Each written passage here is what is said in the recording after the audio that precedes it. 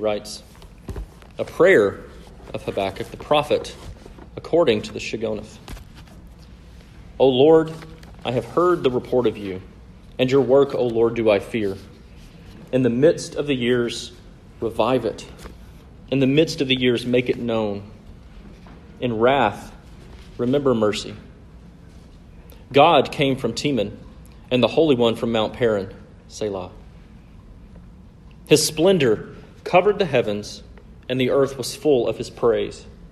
His brightness was like the light. Rays flashed from his hand, and there he veiled his power.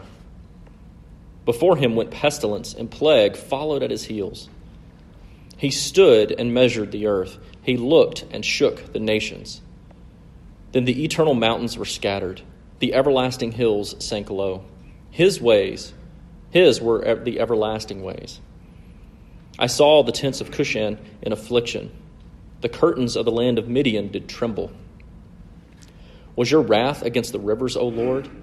Was your anger against the rivers, or your indignation against the sea, when you rode on your horses, on your chariot of salvation? You stripped the sheath.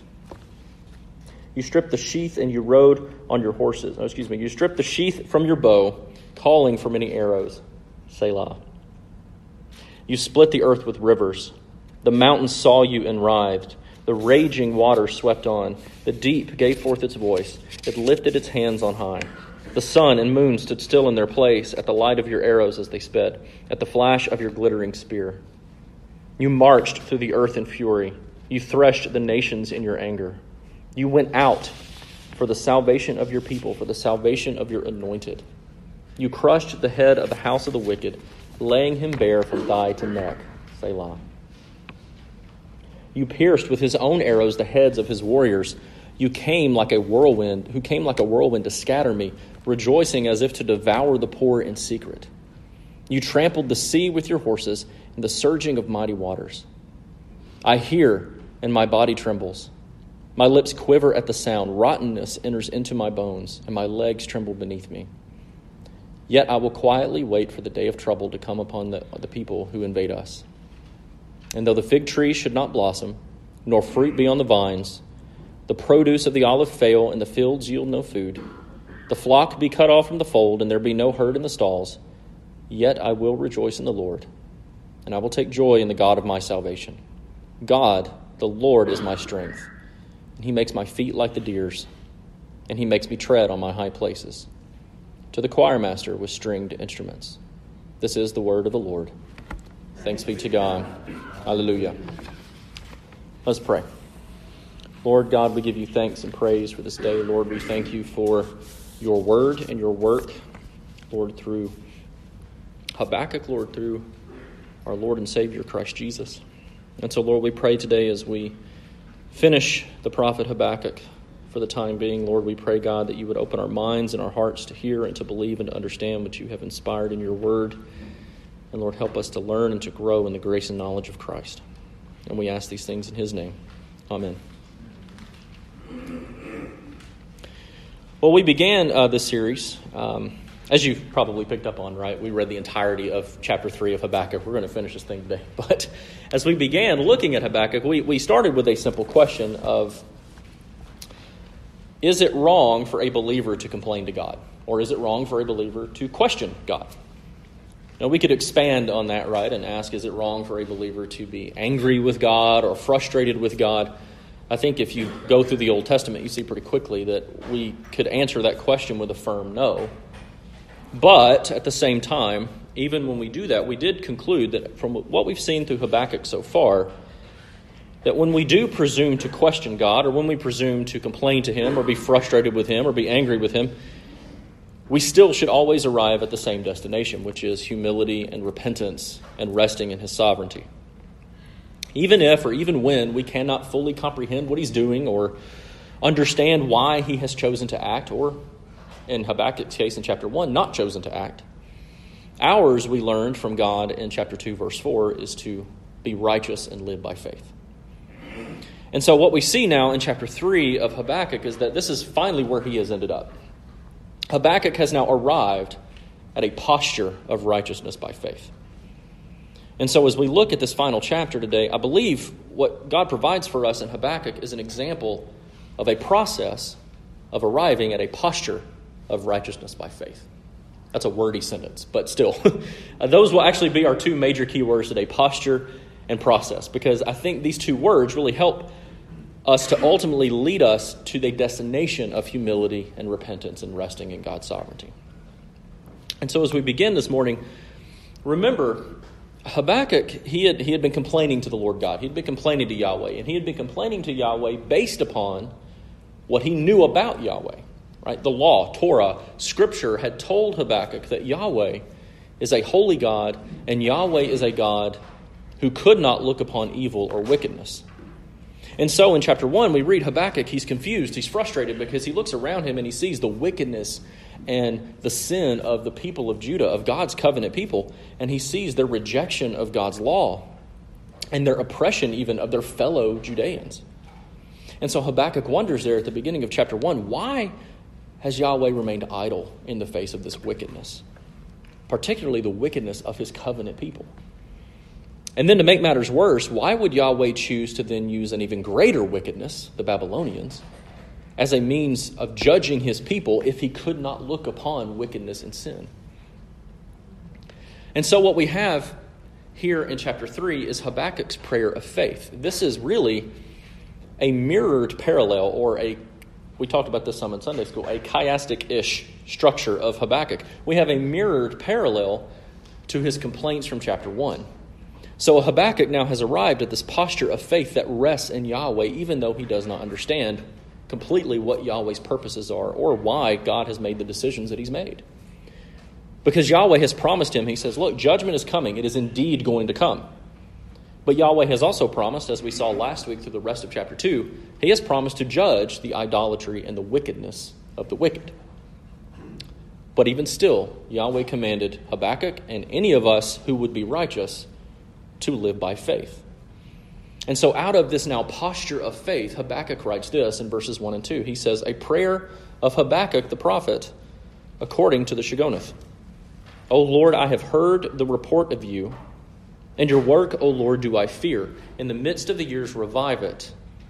In the midst of the years, make it known. And in wrath, remember mercy. So before we go any further, there's a few terms just even in these two verses that really speak a lot about Habakkuk's posture of faith, about his change in attitude. If you want to look at posture of faith as change in attitude, that's another way you can understand that. But these will be helpful for us as we attempt to adopt our own posture of faith. And the first here is in that really weird word in verse 1 where he uses this word Shigionoth. Now this is a word, when we read it, we usually just skip over it, right? We come to it in the Psalms or we come to it in the other prophets, and we're like, I don't know what that word means, so I'm just going to move on and read the scripture, right? But a lot like Habakkuk 1:1, where Habakkuk tells us the oracle that Habakkuk the prophet saw, Habakkuk 3:1 is also the word of the Lord. So let's try to understand what's going on here, right?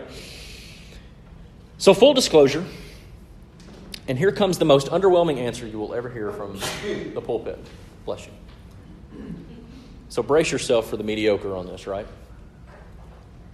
Nobody knows exactly what the word Shigionoth means. We have no clue, right?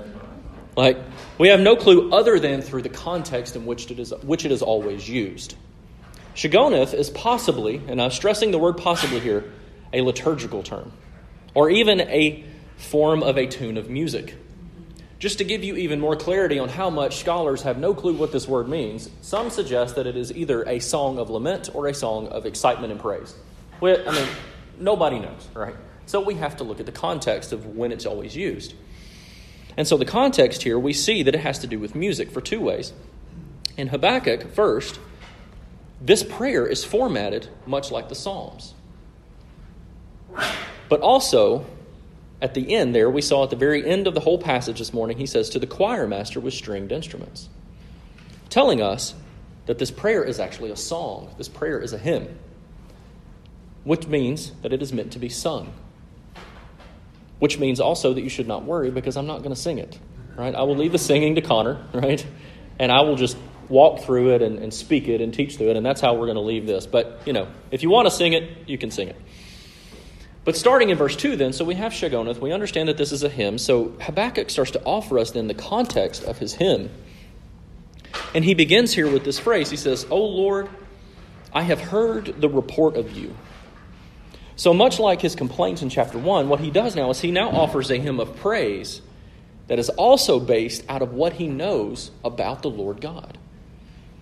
Throughout this book, we've seen Habakkuk has been reminded of Yahweh's work to save his elect throughout salvation history.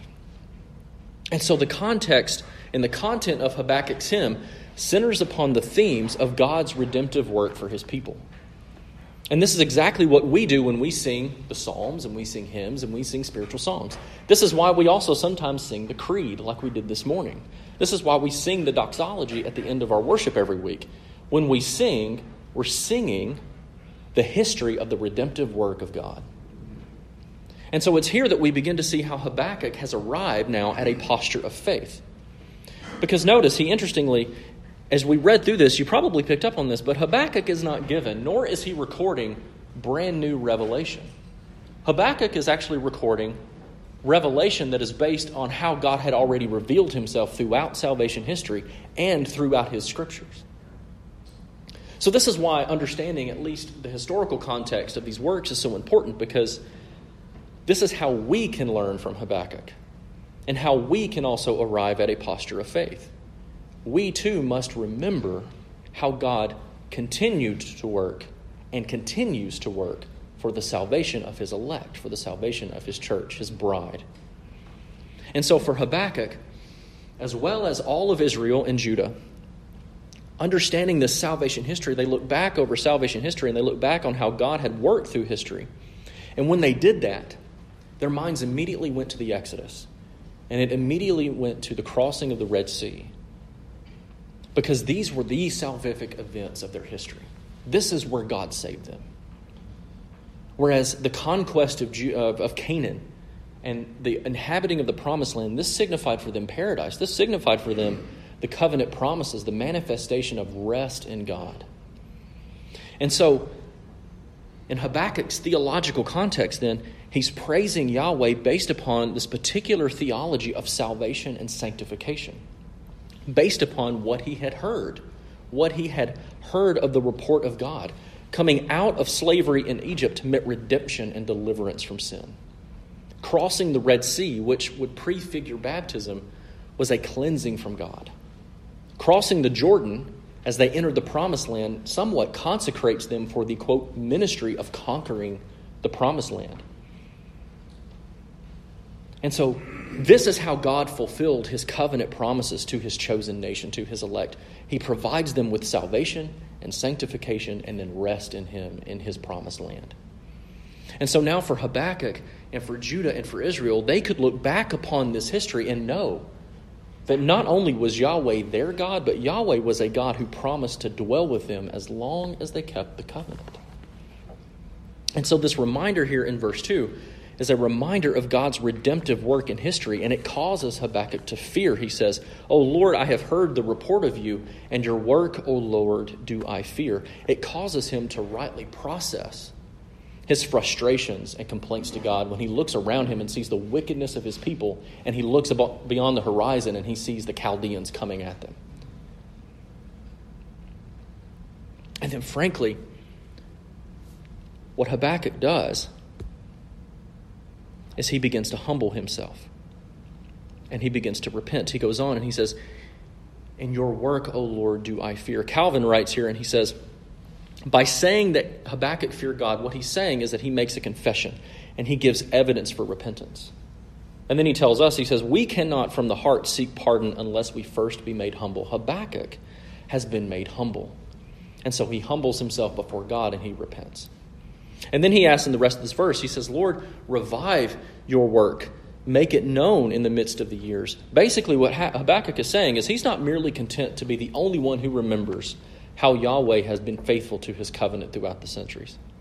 He desires that the memory of Yahweh's covenant faithfulness be revived among all of his people, to be made known to all of them. And so Habakkuk, he's asking God, revive your work among your people in a similar way in which you worked among us and were active among us when you called us out of Egypt, when you crossed the Red Sea with us, when you brought us through the wilderness. Yahweh, I have remembered your work. I have recalled your work of salvation. So I humble myself and repent. But Lord, due to the wickedness of your people and the wickedness of the Babylonians, please make yourself known like you did in the past. And then he ends this verse and he says, but in your judgment, when you pour out your wrath through your chosen instrument of Babylon, Lord, please remember, in your wrath, remember that you are merciful. And so moving into the hymn proper, then we start in verse 3. We see how he begins to adopt now this posture of righteousness by faith. Habakkuk, he remembers God's salvation history, and he starts to sing about when God had manifested himself and expressed himself to his people, specifically through their deliverance from slavery in Egypt and their victory during the conquest of Canaan. And so we see those two themes played out in these verses. This contains all of verses 3 through 15. And we see it contained in that big chunk of Scripture. So starting first with the Exodus in verses 3 and 4, Habakkuk, he starts to give us some geographical clues that help us to see that he's thinking and recalling God's salvation history in the Exodus. In verse 3, he says this, God came from Teman, and the Holy One from Mount Paran. His splendor covered the heavens, and the earth was full of his praise. And so this word Teman is a word that could also be translated as the word south. All right, so if you're looking at the maps in the back of your Bible, right, you understand where Israel and Judah are located, right there in the crest of the Mediterranean, and Egypt is a little further south. So Teman meaning south. But he doesn't stop there, because he also says the Holy One from Mount Paran. Now, Mount Paran could mean a couple of things. It could mean the wilderness of Paran, which is in the Sinai Peninsula. So again, looking at your map, right, you have Egypt, and you have Sinai, then you have Arabia, and then you move up into the Promised Land, right? But the wilderness of Paran was a place where Israel would settle sometimes during the Exodus, where the children of Israel would settle. But Mount Paran is also sometimes, like Mount Horeb, referred to as the mountain of God, or Mount Sinai. And so here, what Habakkuk is saying is he's remembering and he's referencing the splendor of Yahweh. He says, God came from Teman, he came from the south, and the Holy One from Mount Paran, from the mountain of God. And his splendor covered the heavens. His splendor, his glory cloud, settled upon the mountain when he gave Moses the law. And then when he moved us out, his glory settled upon the tabernacle when he wanted us to rest. Furthermore, when he wanted us to move during the day, he was a pillar of cloud. And when he wanted us to move at night, he was a pillar of fire. And so he covers the heavens, and the earth was full of his praise. But then he goes on and he clarifies even further in verse 4, and he says this, God's brightness was like the light, and rays flashed from his hand, but there he veiled his power. And as I was reading this, you get to that point because Habakkuk is saying, God's glory is covering the earth, and the earth is full of his praise, but then he's veiling his power. What does he mean here? Because this doesn't make sense, right? And so what does he mean by veiling his power? I think that there is a subtle difference that's at play here between a full manifestation of the glory of God and a manifestation of the power of God. So what we have here, I think, is a similar sentiment at work to when Yahweh hid Moses in the cleft of the rock and he covered his face as his glory passed by. The brightness of God here in verse 4, the rays flashing forth from his hand, serve as a similar veil that hid Moses when the glory of God passed by, telling us that while all of these manifestations of Yahweh's power that Israel had witnessed and that Habakkuk is remembering, so everything throughout that was poured out on Egypt, the crossing of the Red Sea, manna from heaven, quail from heaven, all of these things, these were only a partial manifestation of the fullness of God's glory. Because, as we would later know, God's glory would later be fully manifested and has been fully manifested in the person of Christ Jesus. The Word became flesh and dwelt among us, and we have seen his glory full of grace and truth. Calvin writes here, he says, God hid his power at this time, at this point in redemptive history, because he did not intend to make his power indiscriminately known throughout the entire world, but rather particularly to his own people. And so while Yahweh was indeed manifesting his power and his glory, it was still veiled until the appointed time of the coming of the Messiah. So in verse 5, what Habakkuk does is just moving on. He continues now to make a more direct reference to Egypt. He's given us some geographical clues, but now he's more direct. And he says this: before Yahweh went pestilence, and plague followed at his heels, it followed at his feet. These plagues and pestilence are often pictures of God's judgment throughout Old Testament history, especially against wickedness and against sin. And so in Habakkuk's remembrance of salvation history, he's recalling the plagues and the pestilence not only visited upon Egypt, but frankly visited upon Israel as they wandered in the wilderness every time they sinned and broke the covenant. And so and then in verse 6, he goes on and he builds on this and he says, God stood and he measures the earth, and he looked and he shook the nations. Then the eternal mountains were scattered, the everlasting hills sank low, and his were the everlasting ways. He's telling us that judgments of plagues and pestilence, these are worldview, earth-shattering judgments that are poured out by God. Some estimate that close to half of the world's population died in the Middle Ages when the bubonic plague spread across the world. That is a lot of people. 100 years ago, the Spanish flu broke out among the world. This was also during the time of World War I, but some estimate that at least a third of the population died from the Spanish flu. We can somewhat relate due to the recent pandemic of our own. Now, not as many people died, and regardless of where you fall politically on the issue, because we know it's a heightened political issue, this virus has changed the way in which we live, quite possibly for good, at least for a long time. There will be long-term effects from this outbreak that we do not yet fully comprehend, and we may not in our lifetimes. But the point is that judgments of pestilence and plague shatter worldviews. And that's just an illustration for us, because the same was true for Egypt. Due to pestilence and plagues, Egypt lost their entire economic slave workforce. Their worldview was shattered. Their country and their culture was shattered. For Israel, many would literally die in the wilderness from judgments such as this because they broke faith with God, whether that is through a plague of fiery serpents or not.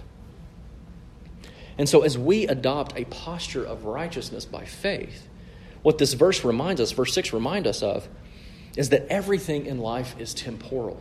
Right? He says Yahweh shakes the nations. Nations will fall, regardless of how strong they are. God's sending of plagues and pestilence and the removal of the children of Israel from Egypt destroyed a multi-thousand-year dynasty in Egypt. Furthermore, going on, he tells us that eternal mountains are scattered. If you've ever seen the Rockies or the Alps, now the Appalachians are gorgeous, but they are nothing compared to the Rocky Mountains or the Alps, right? Really, the Appalachians are going to be more like these everlasting hills compared to the Alps or the Rocky Mountains.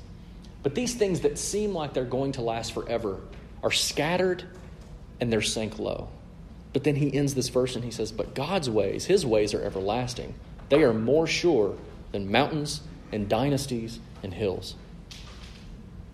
And then in verse 7, he remembers the Exodus and their beginning of their wandering specifically. He says this: I saw the tents of Cushan in affliction, and the curtains of the land of Midian did tremble. So Cush and Midian,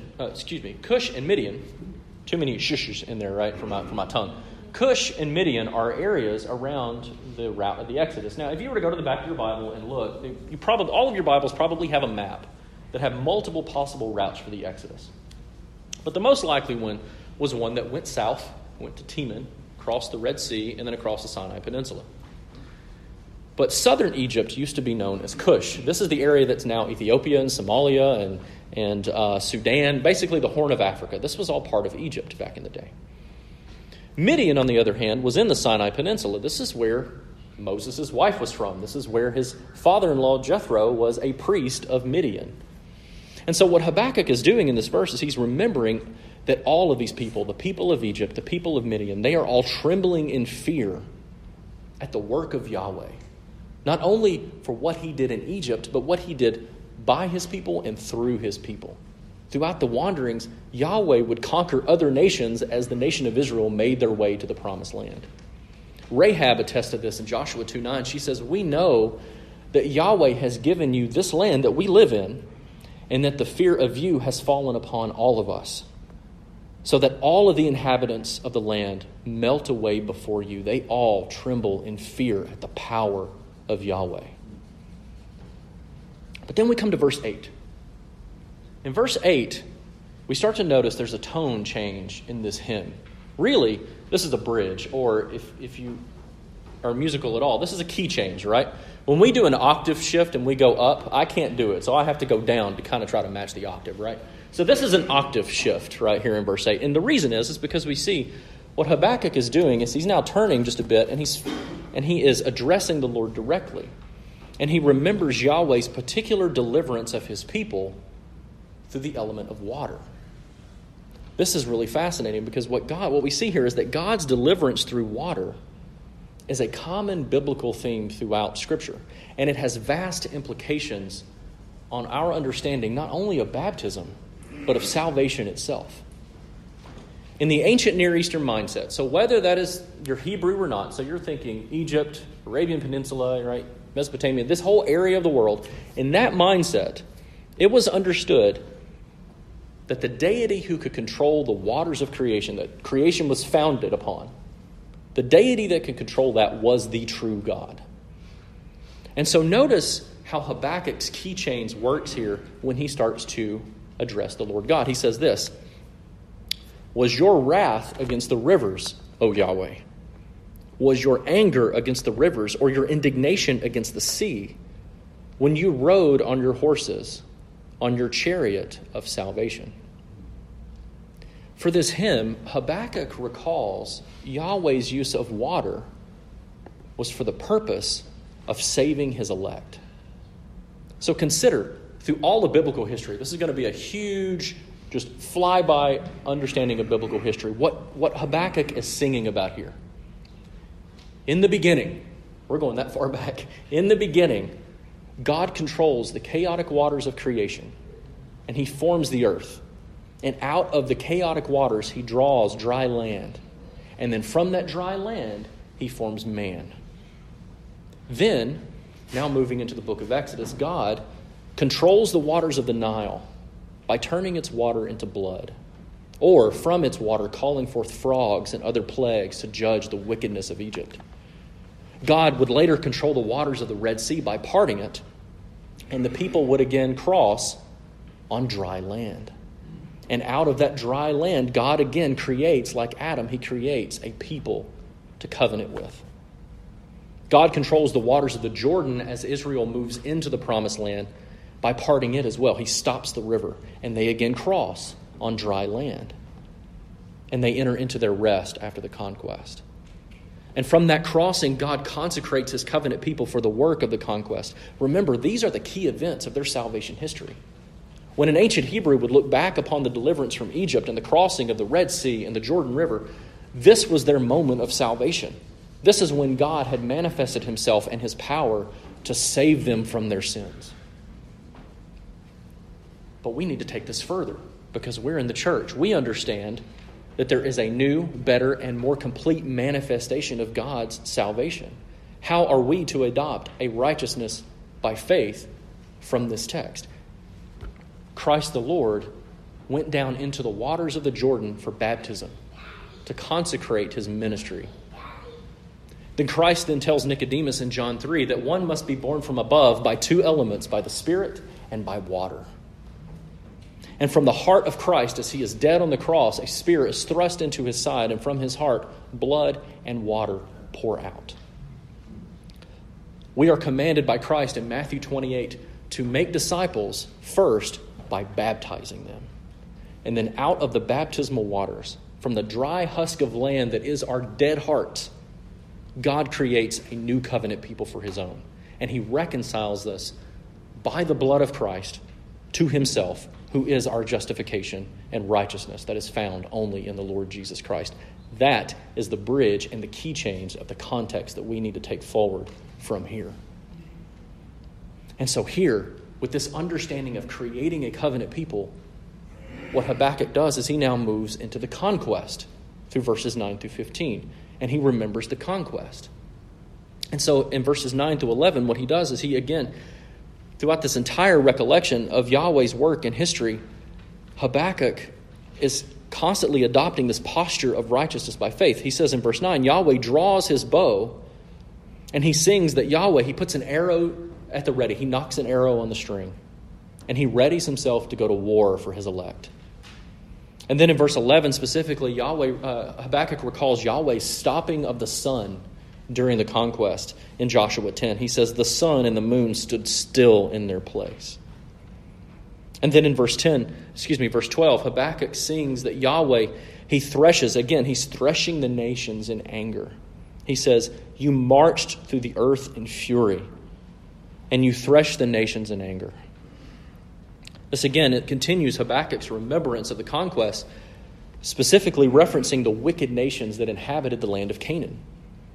And we should note here that there's an implication. Yahweh still and always will have sovereignty over the nations, but he also will again thresh the nations in anger for the sake of his elect. Because, as we read in verse 13, because God went out for the salvation of his people and the salvation of his anointed. In this verse, what Habakkuk is doing is he's actually helping us see a triple meaning in how Yahweh, throughout history, has threshed nations in anger for the sake of his chosen covenant people. He goes on, you went out for the salvation of your people, for the salvation of your anointed, and you crushed the head of the house of the wicked, laying him bare from thigh to neck. So there's three meanings here. The first, specifically within the context of salvation history, Habakkuk is remembering Moses, who was anointed as the figure to thresh the nation of Egypt, to lead the Hebrews out of it. Second, is seen through the context of both Joshua and the children of Israel as Yahweh's anointed people that threshed the nations that inhabited the land of Canaan. But third, finally, and more importantly, is the fulfillment of Genesis 3:15. I will put enmity between the woman, you and the woman, and between your seed and her seed. And he shall bruise your head, and you shall bruise his heel. You went out for the salvation of your people, for the salvation of your anointed. You crushed the head of the wicked. For Habakkuk and for the church, this points us forward to the Davidic king, the Messiah, the anointed one, to Christ the Lord, who, as Yahweh's anointed, would go out from his heavenly tabernacle for the sake of tabernacling in the wilderness and exile with us, who would thresh the nations by crushing the head of the wicked. All for the salvation of his anointed elect, for the salvation of his anointed church.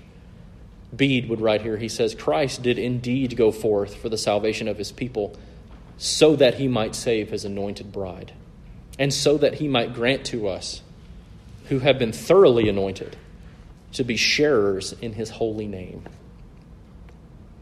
And so now with this going out of the anointed of Yahweh, both his people and his Messiah, for the sake of saving his elect, Habakkuk now starts to wind down this song in verses 14 and 15, and he remembers the complete destruction of the enemies of Yahweh.